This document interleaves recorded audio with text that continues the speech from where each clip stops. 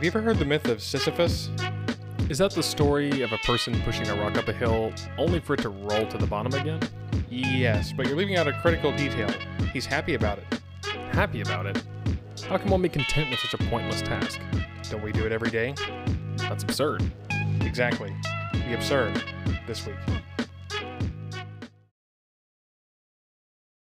Philosophers. Philosophers. All right, David, what are we talking about today? I wanted to talk a bit about absurdism, which is something that I've known about for a while and kind of sort of identify with myself, but I don't usually call myself an absurdist when people ask. I kind of associate a certain type of personality with actually identifying yourself as an absurdist that I don't necessarily fall into, but I figured it was about time we actually talked about some philosophy on our philosophy show. Okay. So let's begin by talking a little bit about what absurdism is, like technically, why you may or may not align yourself with that position, but then also maybe the definition that a lot of people might use that you don't agree with and how they're different. Okay. So we will begin with our favorite source, Wikipedia, which is always a good source. TM. Never any bad takes on Wikipedia. Yes, Wikipedia is the best source. Wikipedia said so. And it is the ultimate source. That said, it is decent for these type of topics. So. Sure. So I will read the opening paragraph, which I think does a pretty good job of introducing the topic. Absurdism is the philosophical theory that life in general is absurd. This implies that the world lacks meaning or a higher purpose and is not fully intelligible by reason. However, the term absurd also has a more specific sense in the context of absurdism. It refers to a conflict or discrepancy between two things, but there are several disagreements about their exact nature. These disagreements have various consequences for whether absurdism is true and for the arguments cited in favor and against it.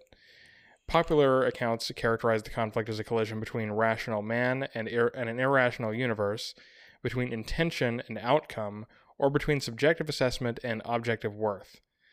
An important aspect of absurdism is its claim that the world as a whole is absurd. It differs in this regard from the uncontroversial and less global thesis that some particular situations, persons, or phases in life are absurd. Okay. So where do you fall, I guess, on that split to start? Yes, I think upon rational consideration, nothing really makes sense. Okay. Nothing. Okay, and by nothing makes sense, I don't mean that we cannot make any sense of anything, but like in a philosophical sense. Okay, perhaps it's better to provide an example. Sure. Think about the often asked question, why is there something rather than nothing? Okay. Why do we care about the answer to this question? I don't care about the answer to that question. Okay. Well, some people I'm sure do. Many people do. Okay. And it is it's a question which eludes an answer because we probably literally can never know. Go ahead. I have an issue with that, but go ahead and finish first before I cut you off. Well, it's this, like, we have this rational idea in our head that, like, things have to have a cause. Oh, okay. And then, but we can't find the cause of all the things. Okay. So we're trying to reconcile this logical thing that we've come up with, things have to have a cause, with, yeah, but we can't find one. And like it also we have it seems intuitive to us that because everything has a cause and there are things, then why I'm kind of fumbling this, as you can tell. That's okay. basically, like we have this assumption that things would have been easier, as if that means something, for there to be nothing than something.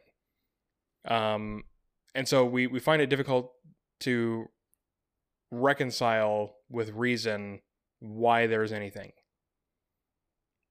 That maybe is kind of an extreme example. Yeah, probably. But it's this kind of thing where we have these psychological itches that we want to scratch, and the universe just keeps preventing us from doing it. Sure. Well, let's just take the question, like, why is there something and not nothing? Because that's an interesting question in general. So my first bone to pick is you're asking why. Mm-hmm. That's an issue. I think when you're looking at, I'm just going to say nature in general, but like if you look at that on the universal scale, why is a question that's only asked by people, now the reasons as to why, or the causes, occur, right? But why is kind of irrelevant, that I think presupposes a framework in which everything has to have a reason to exist. You know what I mean?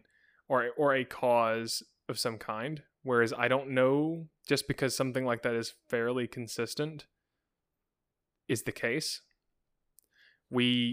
I think as human beings surmise that everything has a cause because we can measure that. We can...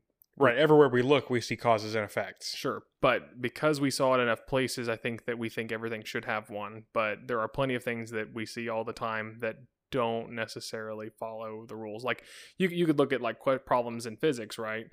We know that we named a phenomena like gravity, right? Mm-hmm. It exists. We know that it happens. We can't really, we have reasons as to why it might happen that are pretty predictable. Like if you were to do experiments based on the logical trains of thought that justify the reasons, you can repeat them. But there are also ways in which it breaks other scientific frameworks that essentially say that it shouldn't exist. Like gravity kind of breaks quantum mechanics in some ways. Like it doesn't make sense. Right, we haven't been able to make sense of it yet. Sure. So, I don't know. I think that there is something to the idea in general of absurdism where we're rational entities living in an irrational universe, right?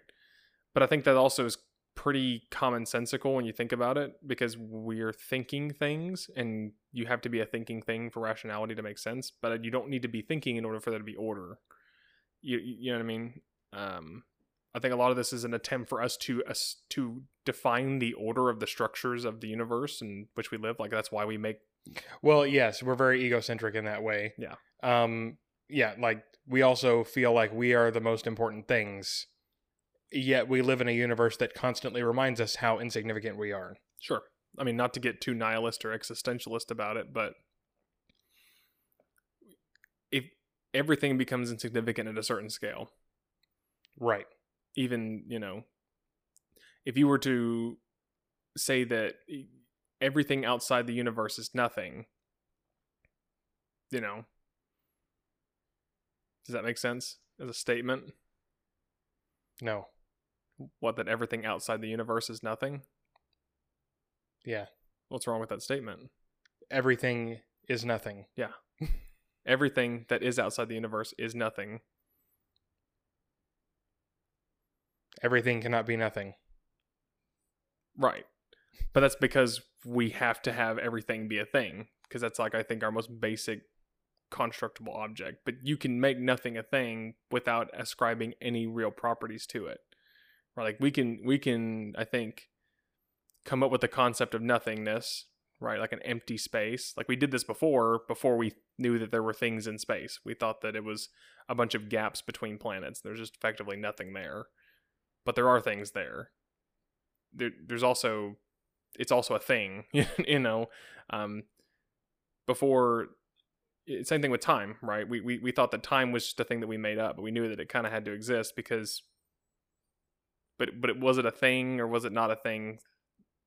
then we had space time. I guess I'm kind of waffling on the same question because I don't know. Because to me, it's hard to consider because I'm bound by my own rationality, right? Mm-hmm. I can only conceive of things rationally. Like even our irrational behaviors, if you really want to get down to the nitty gritty on it, I think can be rationalized, right? Because they are us doing things.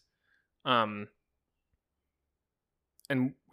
we love to have reasons for things. You know, this kind of reminds me of our split brain talk we've had before, I think. Yeah.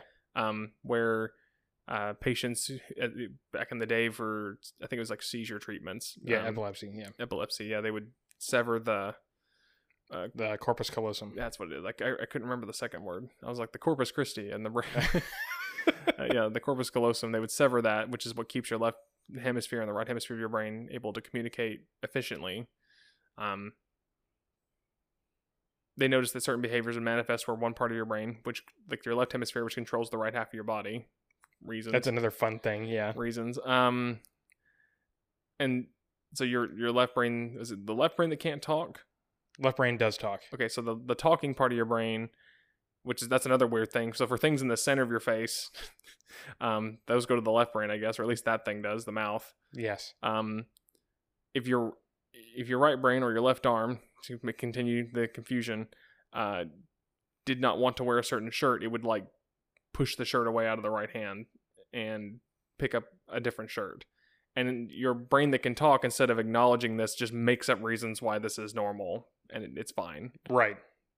This is a phenomenon. Yeah, we love to just make excuses for whatever it is that we're doing. Because yes, that's the conclusion that we ultimately reached, was that most of the function of our brain is to come up with stories as to how we got where we are. Yeah, it's to satisfy our conscious thread. Like, I think our desire to put a cause behind everything is because our consciousness is probably a lot less like a thread, but it's more or less like it's more like a stacked frame, where you have to have a thing before, a thing that's occurring, and then there's going to be something that comes after, and they're linked together, or linked list. Like there are moments, conceptual moments that don't necessarily correlate to seconds, you know? And I think the reason, an example of that would be if you've ever been terrified or excited, you know, there's this saying that like, oh, the moment that lasted forever, you know, that was a single moment in your mind that gets encapsulated, but it has no respect to the time that's ticking forward outside of you, right? It doesn't matter what that is. It's a single point in your consciousness. Mm-hmm. And then as soon as you are ready for the next thing, there's a line being drawn out and points to the next moment that gets created. And that's, I think, a lot more realistic as to how our memory's made. It's not like a tape where we're recording an analog constant signal. I think it's a lot more bucketed than that, which is interesting to think about. But it's the fact that we are just biologically driven to be this way, that we have to have everything viewed in a cause and effect way, you know, especially being creatures under time. I mean, time kind of is the ultimate measure of things before, now, and next, you know. And, you know, also my rational brain's running away from the question by distracting us with a bunch of other stuff. So, like, what was the original question, I guess, that we were trying to consider? Oh. How far back are we going? Back to the original question, which is... why is there something? Why is there something? I don't know why there is something, but I feel like the only satisfiable answer to me is as to why there is something is not an answer, but just a comment on that. If there wasn't something, then it wouldn't matter, right? Only something can consider something. Nothing can't consider anything. Right. But that's not answering your question. It's essentially just saying don't care, you know? Doesn't matter. And who knows? Really, I don't think, if there is nothing, then there are no reasons either. Right. Yeah. There's nothing to cause something. So the idea would be as long as there has been something, which is tautological but true, as most tautologies can be by their own internal definitions. But I think that this is a weird place where it kind of makes the same sense in physics too. Like there are laws of physics, right, that seem to be fairly universal everywhere you go or look in the universe. But it's only in the universe that those laws of physics apply. They don't apply outside the universe because, of course, they don't. It doesn't matter. You have to have a place to have a thing for which the laws of physics apply. Right. And anywhere it seems that you have a place, you have time, space-time specifically. And then once you have space-time itself is a thing. But there are also things on/in space-time, depending on how you conceptualize it, right? So I think the question is, I think the argument would be is, can you actually find me nothing, or is nothing just an abstract? Nothing is an abstract. Yeah. So nothing's not real, whereas something is. Yeah, nothing by definition cannot be real. Right. So I don't know. I think it's kind of a broken question as to why is there something and not nothing. It's like, could there ever be nothing? That's like saying, why is it 3:00 and not pi? It's like, that doesn't make any sense as a question. I think that's how I would equivalent that. It's an unanswerable question, essentially. Because you're comparing two things, that one that doesn't exist at all and can't exist. Well, I think now you're kind of picking on the phrasing, though. No, I mean, because I could just as well abbreviate it to, why does the universe exist? Sure. Or why is there something? Why is there anything? Why is there anything? And of course, I don't expect you to have the answer. Sure. I mean, if you could probably win some Nobel Prizes, I'm sure. But like, right. I don't think that there. But no, even then, I think that my issue is the question is my issues with why still. Not everything has a reason. Right, and that's the absurdity of it. Yeah. Is that we want there to be reasons for everything, and there isn't. Yeah. I would say, though, that most things do have a cause, though. Things that we care about, yeah. Sure, absolutely. One, I would even go so far as to say that once you get past the why is there something part of it, once you're within the something box, or once you're in the box of the universe exists. Right. Once we're operating within the rules that we're familiar with. Well, you say familiar with. I'm sure there are plenty of things that would not be familiar to us that we could conceptualize that probably do exist. Right? I'm talking about the rule set that we're familiar with. Oh, yes, the rule set. Yes, sorry. Even though that rule set changes all the time because it still doesn't absolutely satisfy everything. You know. Yes. Well, the actual rule set. The real rules. The actual rules that we have not perfectly figured out yet do not always align with our models of the rules. Right. But within the actual rules, things apparently have causes. Yes. And that's why we think that everything needs a cause. Sure. One, and maybe to be fair, everything does have a cause. Everything does, except for all things. Right. Except for the bucket that all other things are in. It's weird. It's kind of like describing mathematical sets with lines on a page. Is it everything inside the line, or does the line count too? You know? Like if I draw a circle and says this is everything, what we're asking is the line something too? Because if you don't think that the line is something, that's fine. If you don't consider the bucket that encompasses everything as being a thing itself, then sure, you're fine. Right. Does the set of all sets contain itself? Yes. The answer is no. There you go. See, we have mathematically proven that absurdity is just fine. Okay, so that's absurdity now that I've had my dumb brain walked through it. Yes. Okay, cool. Now I understand. So what's the problem with absurdity? Oh, now how does that relate to absurdism? I guess absurdism is like the philosophical acknowledgement of the absurdity. Okay. So essentially saying that it's okay that it is like this? Well, there are several possible responses to it, much like how we've talked about with nihilism before. But yes, usually the recommended response is to just... it's normally phrased something like rebelling against the absurd. Ugh. Okay, so like the classic example since we have pulled up the Wikipedia page, is Sisyphus. And the story of Sisyphus, I don't remember how he ends up this way in the mythology, but his fate in life is to push a boulder up a hill forever and never be able to get it to the top. Always, sometime before he makes it to the top of the hill, he will drop it and it will roll all the way back to the bottom and he has to start over again. But he is happy while doing so. And this was something created by people who were okay with wanting people to believe in absurdism, I guess, or support it. Well, the concept of absurdism didn't exist whenever the story of Sisyphus was written.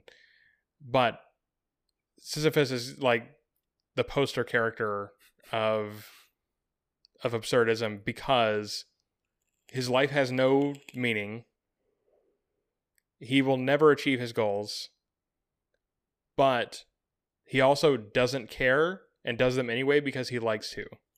Can we take a minute to talk about that in general? Yes. Okay, because I don't like that, to be honest. Because there's several things in here that are assumed that I don't think are safe to assume. In the abstract, of course. This is a story that's trying to send a message. That's one thing, but like... Okay, so you have a person and you have goals, okay, and fate. All those concepts flying around at the same time. So, I generally disregard the notion of fate. I think, at least maybe with how people use the word. It's like, well, you know, it is my fate to work these fields, or to, in this case, push this boulder. It's like, okay. Well, in Sisyphus' case, it literally is his fate because he's cursed by a god or something like that to have to do it. Yeah, exactly.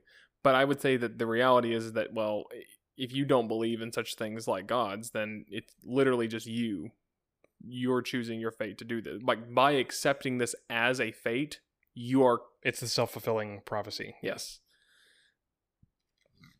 So I do like framing it in terms of goals. He has this goal, which I think is a more realistic way to put it, because if you accept a goal, that's almost like accepting a fate. Except you're acknowledging that you're the one doing it, right? Not some external deity. And you might fail. Sure. I think, the parable to this in life, like, I think if you take the story as a parable for life, right? Because I don't believe in the original, in the original story, is his happiness like a part of the curse, or is he just happy anyway? I don't think it's part of the curse, no. Okay, and does he know he's cursed to do this? Yes. Okay. So now I think I understand this propaganda, because that's what this is. This is propaganda to keep people doing things they hate and being okay with it so that other people can benefit from it. I know it's a bit of maybe a reactionary take on it, but I absolutely think that's what this is, because this sounds a lot to me like the Protestant work ethic kind of even propaganda. Though it's way older than that. It is, sure, yeah. But it's this idea that, look, see, here's this great person in this parable that they wouldn't use the word goal, fate, is fated to this task. It is our duty to uphold this task, and there is something psychologically satisfying for us to fulfill our duty, right? In some people. Okay, you could see it that way. I don't know. The way that I think of it is not as like pro work ethic propaganda per se. Okay. I think it's like anything, it's a story about what we already do anyway. Like, especially think about this in the ancient world. Okay. Your life is very dull. Mm-hmm. You're just doing the same thing over and over to try to survive to the next day. What are you really trying to do? And you'll never finish doing it until you're dead. Avoid death. Right. Yeah. That's a good point. That's the thing. Is like, you feel like you're working to do something, but then every time, whatever it was you were trying to get escapes you. And you're back where you started, at the mercy of the forces of nature. Sure. Trying not to die. Yeah, so like in this example, it would be like, let's go way, way back, you know. You wake up, you begin your day, And the equivalent of pushing the boulder up the hill is things like finding food and avoiding danger and finding water. And once you've satisfied all of those things, you will live till the end of the day. Right, and then we do it all again and tomorrow. Then you go to sleep and that's the equivalent of the boulder. The boulder falling down, yes. Okay. Sure. I mean, I'm fine with that being an option. And to be fair, maybe I'm just a little angsty about propaganda right now, but like, I do see how that can be. But taking that concept, let's just get away from the Sisyphus example and just talk about that acknowledgement. Sure. Just acknowledging that that's what we do. We live in a loop. We live in a loop. Being content with just living in the loop, I think, is something that we gave up a long time ago. Like, just living is what I would say we gave up a long time ago. Sure. We weren't satisfied with just living. Weirdly enough, instead of getting rid of the boulder, we made the boulder lighter, and we maybe made the hill steeper.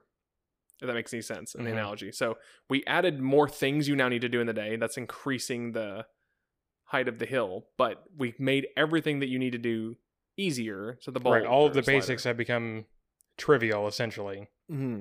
Yes.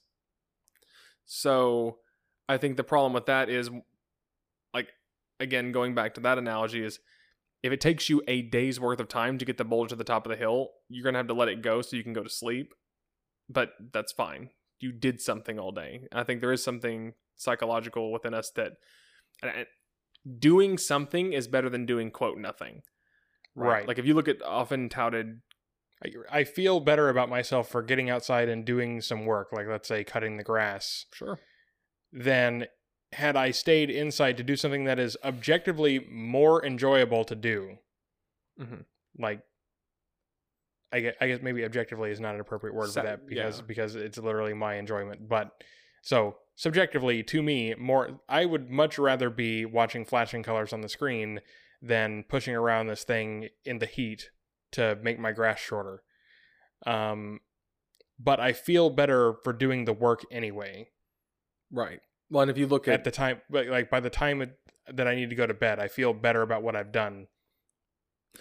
Yeah. But like, if you look at people talk about depression, there are ways that have been suggested that you can reduce your depression. Again, also not a psychiatrist, not trying to hand out panaceas here, but a lot of things you'll see often is, oh, okay, well, set a very low bar attainable goal to do that day. Like, day one, if you've been laying in bed for days depressed, how about day one, just get out of it for a few minutes. Like, go brush your teeth. That's all you gotta do. Go brush your teeth, comb your hair, and then you can go get back in bed. That's fine.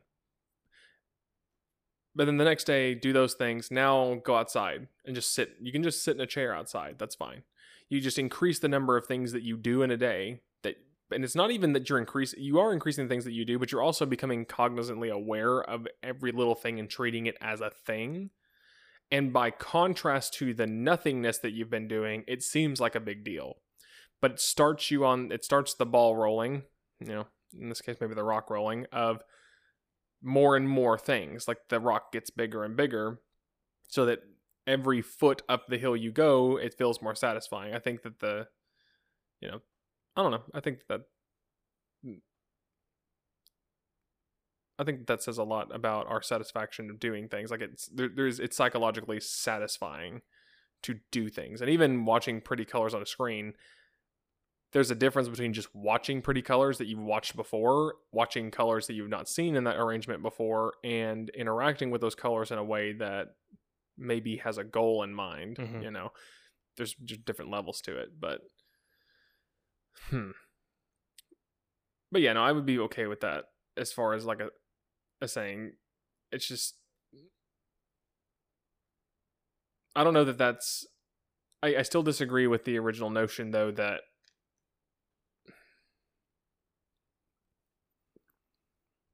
like, I disagree with fate.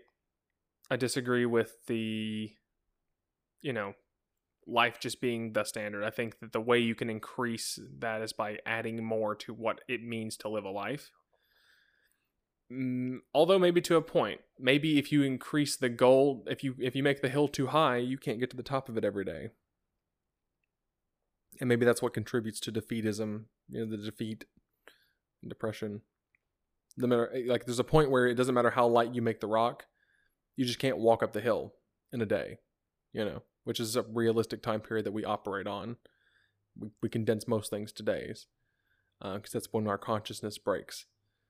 So, I don't know. I don't like it still. I think that it's a good enough acknowledgement of a thing that happens.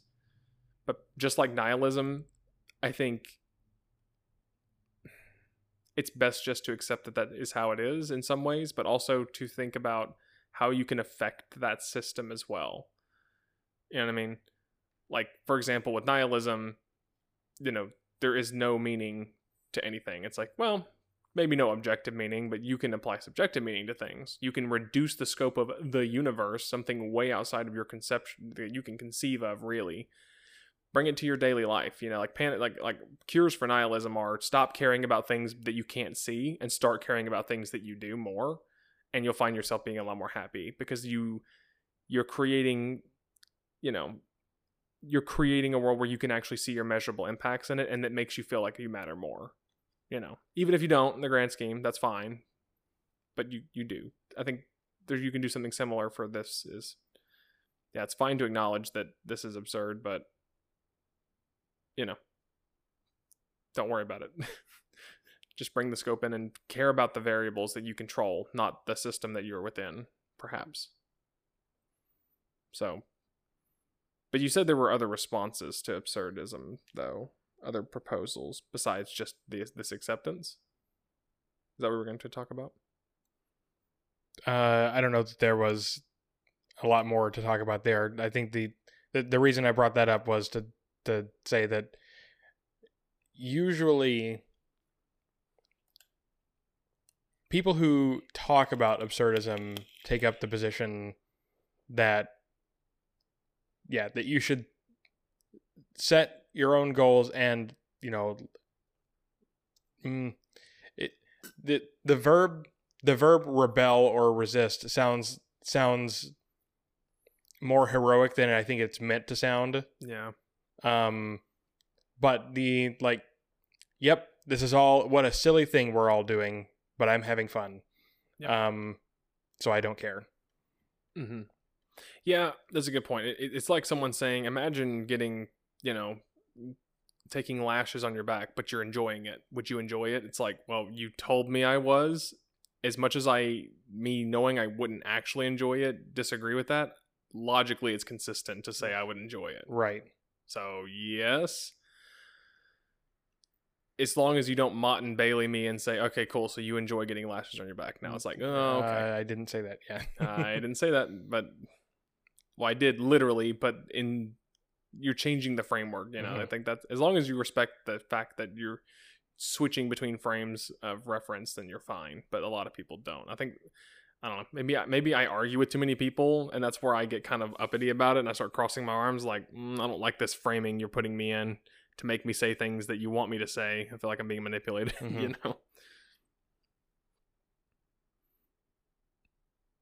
Mm-hmm.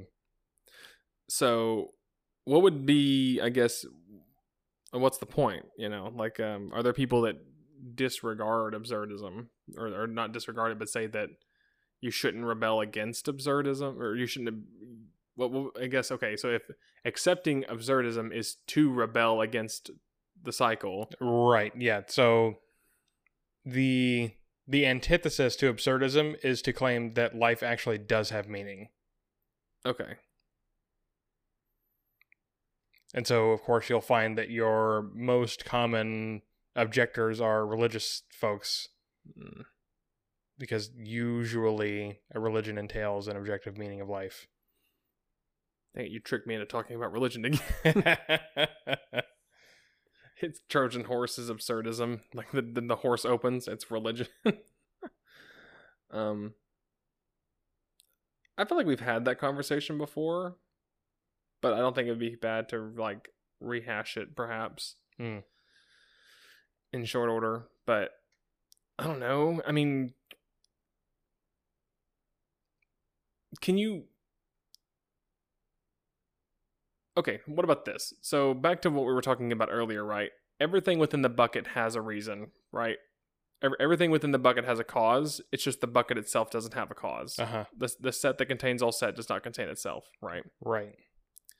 So that's really what's being argued here. I think that's the most acceptable of religions to me, I think, would be the ones to say something along the lines of, well, yes, the set of all sets does not contain itself, but it does. But now we're also creating a new set outside that set called God, and he doesn't contain himself, or he satisfies this paradox by definition. Right. Even though that's just axiomatic. And ergo God exists. Right, it's just a word game. Yeah, it's just a word game at that point. But that's the most inoffensive way you could wrap this in a religious wrapper. It's still wrong, but you're just asserting that something is wrong is right, but then leaving everything else the same. Because realistically, it doesn't matter, right?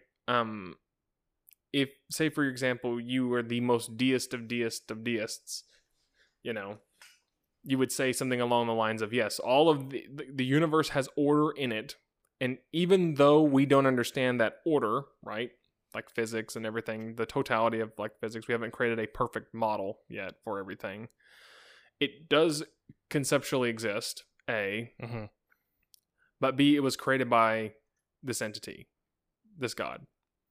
But this God could potentially even not be bound by those rules, but they also don't intervene because they're incompatible. So it doesn't matter. Or disinterested or whatever. Yeah. So it's like, cool. So apparently there's an entity outside the set of all sets that never comes inside the set of all sets. Cool. Doesn't matter. But right. Literally has no effect on your life at all. Yeah.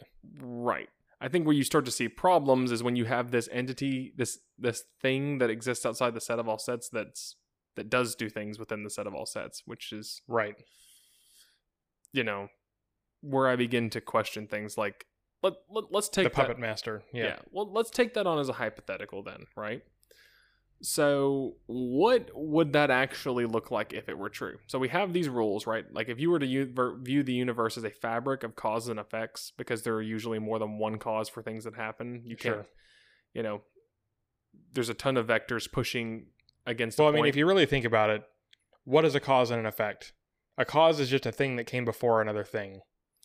Sure. Really. And an effect is a thing that comes after a thing. Really. Yeah.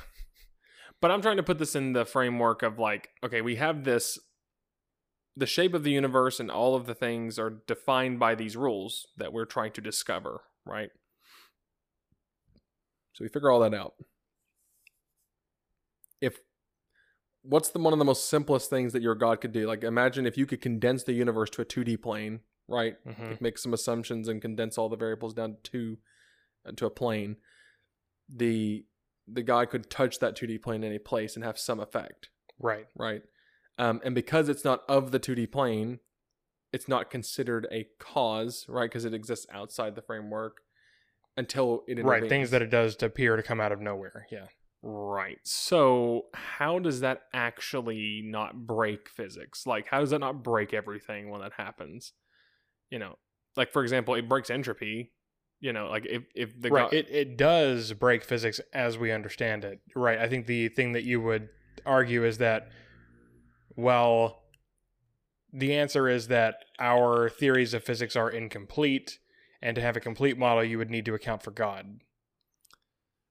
Well, I don't think you'd actually have to account for the fact that God exists. That's fine, because remember, he exists outside of physics. Right, but part of your model needs to be, but also God can break the rules at any time. Which also kind of invalidates the rules. Yes, because the entire, like, perhaps the one axiom of science is that the rules don't change. There aren't exceptions to the rules, because the whole goal of science is to figure out the rules, right? Or at least physics, anyway. The whole goal of physics is to figure out what the rules are, and if the rules are constantly changing and being broken, you have no hope of figuring out the rules. Right, and then you can't make sense of anything. Right. Now, obviously, I think even most religious people don't agree with that. They would say that no, most things are predictable, except when, you know. Yeah, the God decides otherwise. But still, I feel like this would have a cascading effect. You know what I mean? Like, mean, if you look at this from the entropy perspective, right? So say that the God can manifest things that weren't there before. Mm-hmm. Back when we didn't realize there were things, that space was a thing, right? That there were things in space. You know what I mean? Like, you and I that the stars in the sky were not just little holes poked in a dark sheet. Yeah. They're actual, like, objects that are in a place that, in principle, you could go touch. Right, but not even that. But like between you and me, there are just a bunch of things there between you and me. We just can't see them. Right. There's a bunch of atoms and molecules floating around invisibly. Yeah. Invisibly. But also between each of them is a thing. Like space-time is a thing. Right. Yeah. The fabric in which they exists between them. Right. Right. So because, at least according to our current theory, the things, the molecules, the atoms, those are not the fundamental things. Those are ripples in the fundamental things. Right. They're wrinkles in the fabric. Right. So imagine we have a piece of fabric pulled taut, right? Mm-hmm. And this is because we've normalized for all of the things that exist already in the fabric. The moment the God being touches the fabric and creates new things, like imagine you have a perfectly square piece of fabric or a perfectly round piece of fabric, but then I cut a square in it and then put more fabric than was there before. You then can't pull the fabric flat again. Right, because all the rest of it is still tight. Yeah. So that's my problem, is how does that not cause, like... Yeah, again, I'm entertaining the fact that God exists, so I know what the answer is going to be, right? God just redid the whole fabric. That's fine. This is just a thing that it can do, you know? Right. But if we move to that, so let's go there, right? So I'm like, okay, so now you have a lump in your fabric because you've pulled the threads here to add more threads. Okay, so say, for example, that God could evenly figure all this out, do all the calculations it would take to renormalize everything to flat again. Now you don't have a circle anymore, probably. But that's fine, I guess. Because the only times that matters is at the borders, and remember, the borders aren't things. But now you're talking about an entity that just reworked all of the space-time and all the things in it to make this thing work. Is there still conscious continuity when he does that or not for us?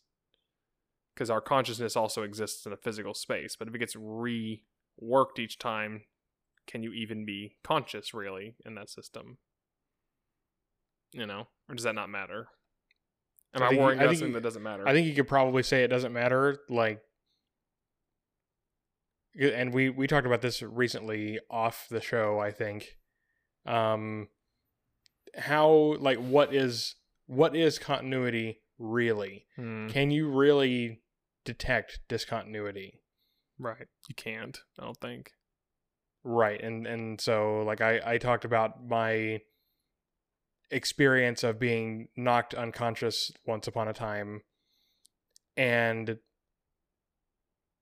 like the only way that I could tell that there was a discontinuity is because in what felt like an instant for me, I moved way farther than I could have moved in that time.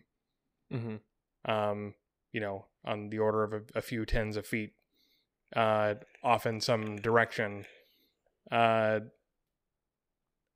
And but that's the only way that I could tell. Or like going to sleep, the night seems to pass by in an instant, except for those moments when you're dreaming. And so it all feels like one continuous thing, but then you wake up and you're like, wow, that was a lot faster than it felt like. But you didn't really lose continuity. But there was discontinuity. You do lose consciousness when you go to sleep. Mm-hmm. So, yeah, if we supposed that messing with the rules broke continuity, you'd still never be able to tell.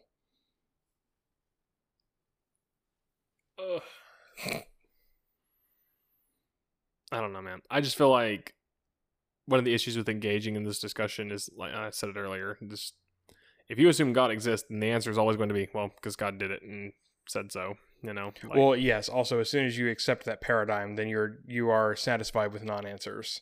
Yeah.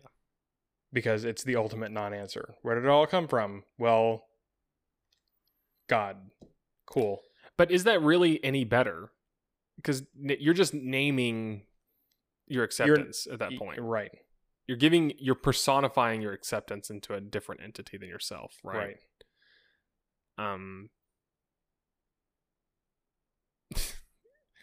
It's like, why are things the way they are? Well, God. Okay. How is that any different than no answer? Or than it just is? You're just renaming it is to God. And then, you know, of course, if we personify it, then there's an entity that we believe we can appeal to. Now, this is an interesting thing, maybe. Say, for example, there is an effect, though. Like, let's scope this down to an individual's psychology, right? If me, the individual, believes that it just is, and the set of all sets does not contain itself, that's fine. I just accept that. And then just go on about my life. Mm-hmm. I'll behave no differently because I'm just accepting the status quo. There's no delta, right? I just know a thing now that I've always kind of intuited, and it's fine. I'm just accepting it, right? Mm-hmm. But if you accept the God paradigm, now you're adding a bunch of variables in that you pretend can change, and I think this leads to very unpredictable behavior in a person. I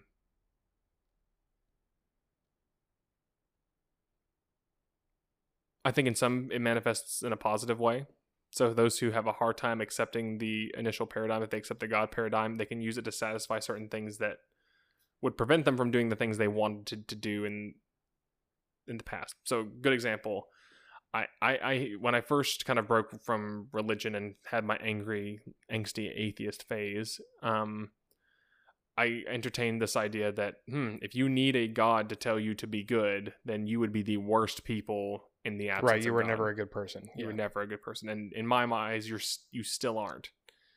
You know, because, and this is back when I also didn't have my epistemology straight on this. Is oh, you're a bad person. But what if them manifesting religion is their way of coercing themselves into being good people?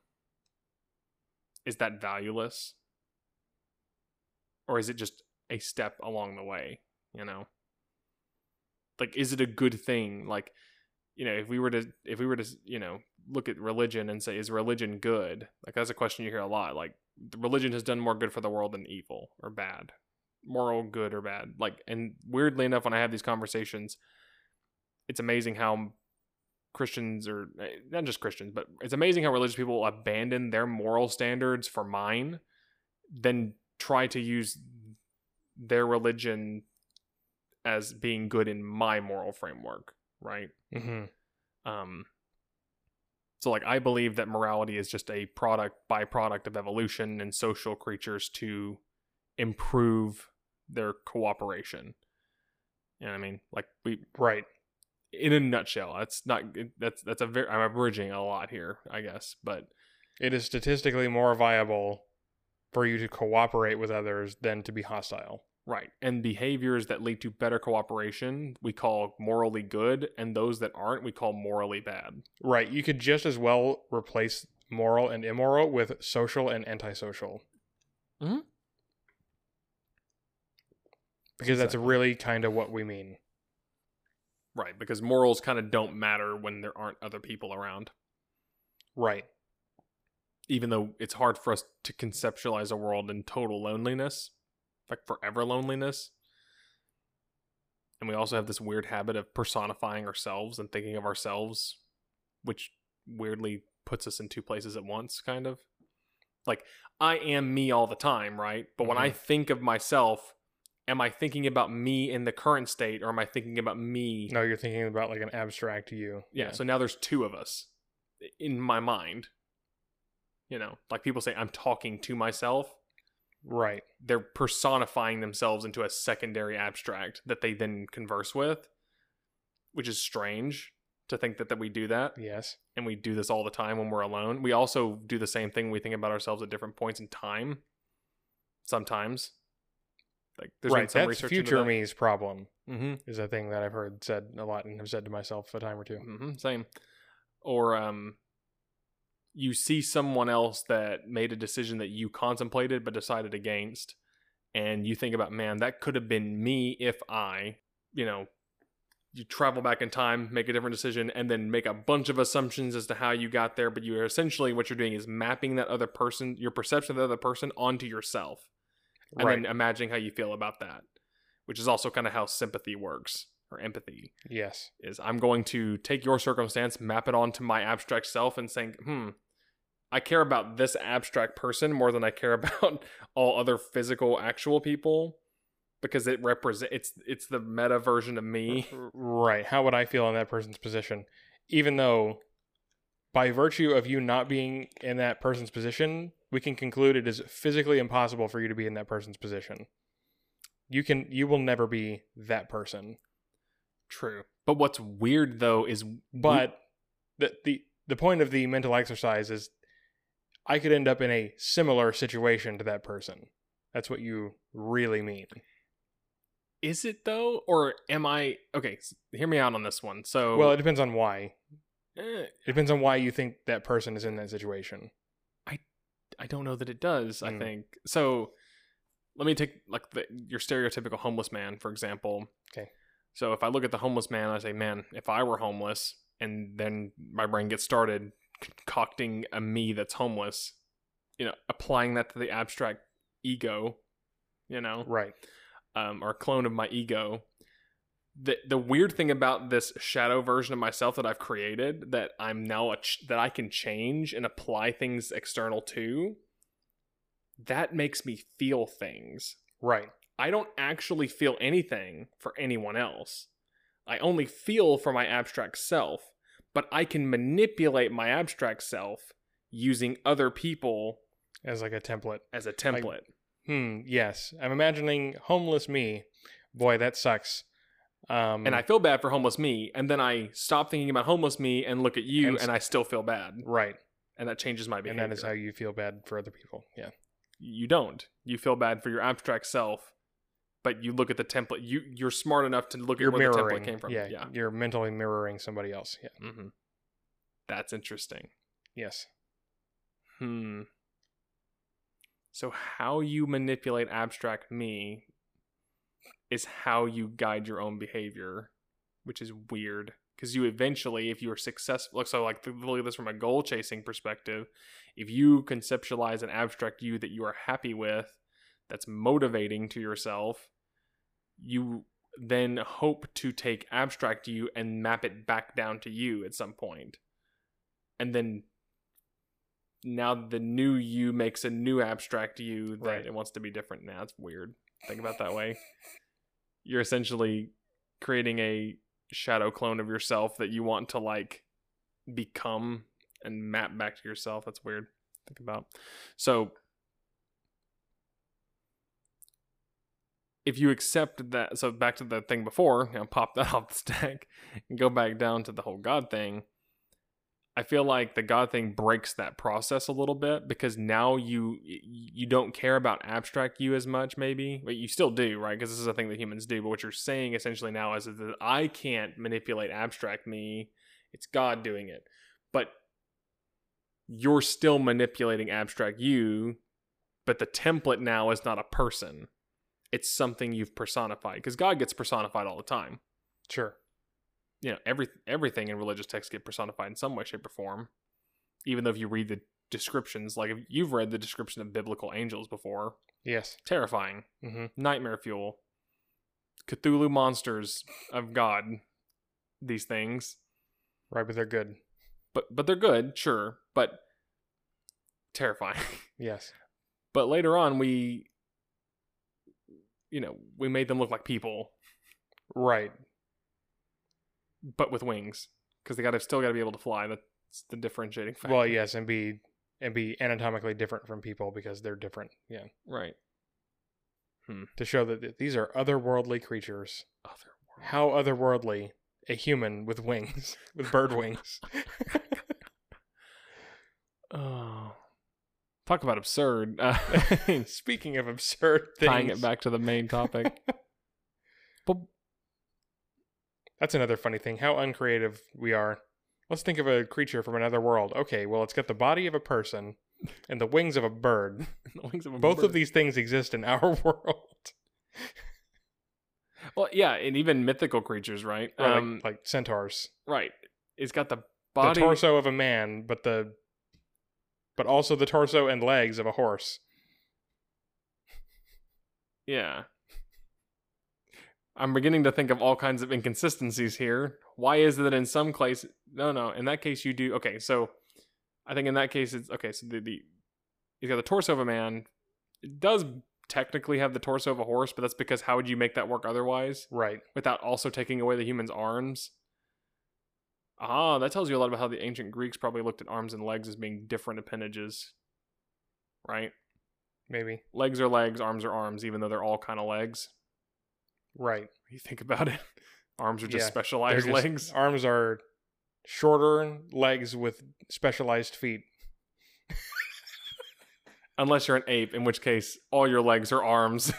Right. With specialized that hands. really points out the blurred lines between legs and arms when you start looking at other apes where they have long toes. You mean hands? Yes. On their hands at the bottom of their legs, yeah. You mean hands at the bottom of their bottom arms. Right. That aren't legs.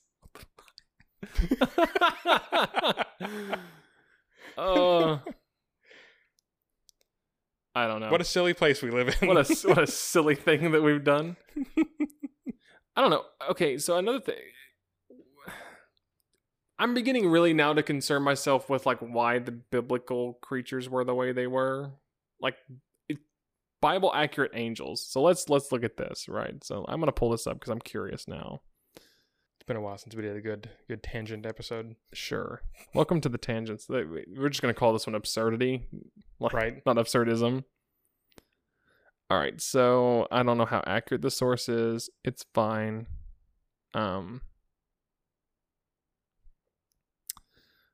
So let's take, apparently there's different types of angels. I forgot about that too. There's like cherubim and seraphim and all these other kind of different, and other words that are supposed to sound cool, I guess. Okay, so let's start with cherubim or cherub. The Bible describes these being as animal-human hybrids tasked with guarding the Garden of Eden against humankind. So they're recorded as having 4 faces, that of a lion, an ox, an eagle, and a human. They have straight legs. Okay. Cool. 4 wings and bull hooves for feet that gleam like polished brass. 1 set of wings cover their body, and the other is used for flight. Then how do you know what its legs are if the wings cover them? Okay. God told me. God said so. Freaking weird. Right. There's the Malachim. Let's see. The messengers. Okay.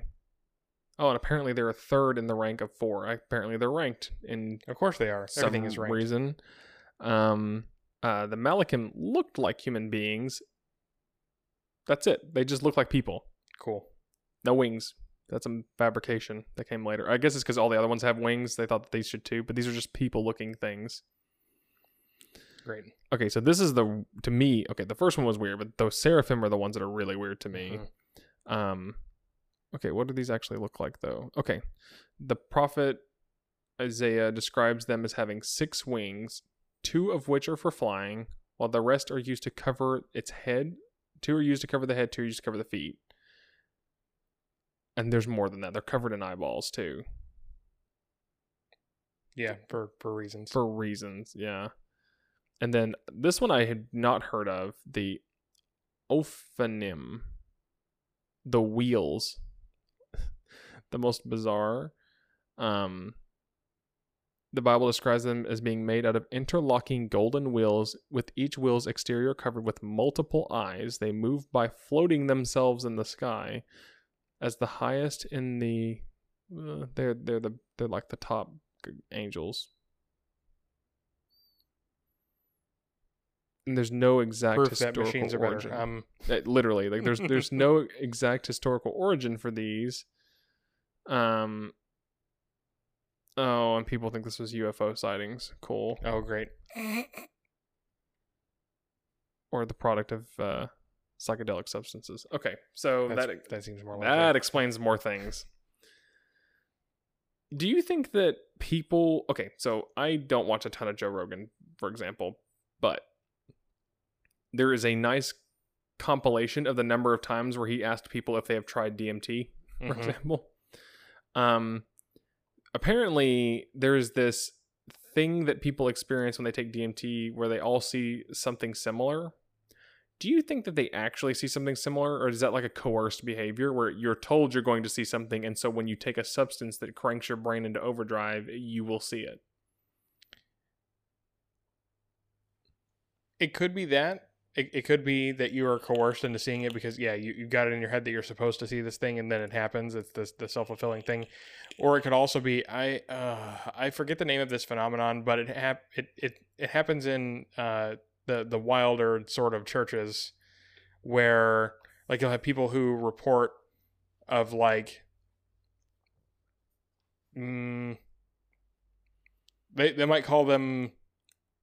okay, they will have like some sort of collective supernatural experience where they saw a thing happen. You know, you'll hear stories of like, oh, someone, you know, aged decades in a matter of seconds or something like that, and they'll all report these things. And you're like, and they use these as convincing stories. It's like, look, how could, like, group hallucinations don't exist, and you know, so, and all these people are reporting the same thing, but actually under scrutiny, they all saw different things, but then they get to talking to one another, and someone says, oh, I saw it happen this way, and then that person trying to reconcile it with what they saw said, yeah, I also saw that, and then your own memory of the thing gets overwritten with the narrative. Like, everyone is changing, everyone in the group changes one another's memories until they finally converge on a story that they agree on. And then that actually is what they remember, which is fascinating and terrifying. I mean, I guess it also explains why the stock market is the way it is. I mean, if enough people believe that this thing is good and will make money, it will make money. It's weird how that works. Right. I think that works a little differently, but yeah. Sure. Yeah, we're not rewriting a memory, but it's like a contagious feeling. But sentiment. Yeah, like if you take a drug and you see a bunch of weird stuff and someone says, ooh, did you see this? I could easily see that sort of coercing your memory into thinking, yeah, maybe I did see something like that. Maybe that's what that thing was. Yeah. And then you just get on board with the narrative. Yeah. What would be interesting is to perform an experiment in which you take a bunch of people you'd have to make sure they've never heard of it before, which also they couldn't actually tell you if they've never heard of it before, because you don't know what all you've actually heard before. Right. That's the end. They'd have to do it first. Then you interview them about what they experienced. Then you interview them about the thing that everyone says they experience. Yes. But yeah, you can't let them in on the thing that you're trying to do in advance, or you will contaminate the experiment. Yeah.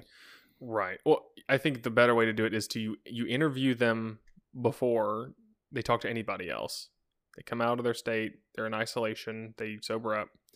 Then you interview them and say, okay, in your own words, explain to me what you saw, and then record what they said. Then you put them back in general population, essentially, and you let them talk to each other for a little bit. Right, that's the other part of it. Yeah, let the participants talk amongst themselves about their experience. Yep. Then you interview them immediately after they speak with each other again, and then you wait like 6 months and interview them about it again.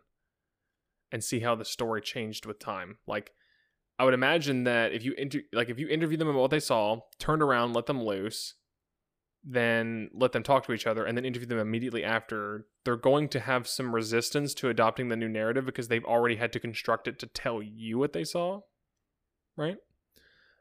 People have this habit of not wanting to consciously change their story, so they'll I don't know, be a little more active about trying to recall things that they told you. Mm-hmm.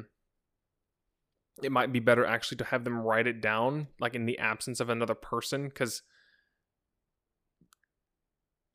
if it's private, it's maybe treated a little differently. That'd be another variable you could probably use to test along the lines of, like, test your experiment by having them write things instead of talking to an interviewer, or have them record an audio recording of it. But even then, yeah, I think an audio recording would be better, because writing it, you're still having to form it into a narrative, mm-hmm. right? That's an interesting thing. You have to think more when you write than when you speak, because you're in the process of editing your grammar to be correct on page. You would literally change what you're saying. Yeah. Yeah. That's weird. Yeah, because we feel like we need to be more proper when writing. Yes. The proffer, of course. So, anyway, where are we going with this? I'm just jumping from tangents right now. Okay. Because I figured we were just going to be a tangent episode. But well, I think we've hit our tangent quota. Oh, this is the stack overflowing? Yes. Oh, okay. Philosophers.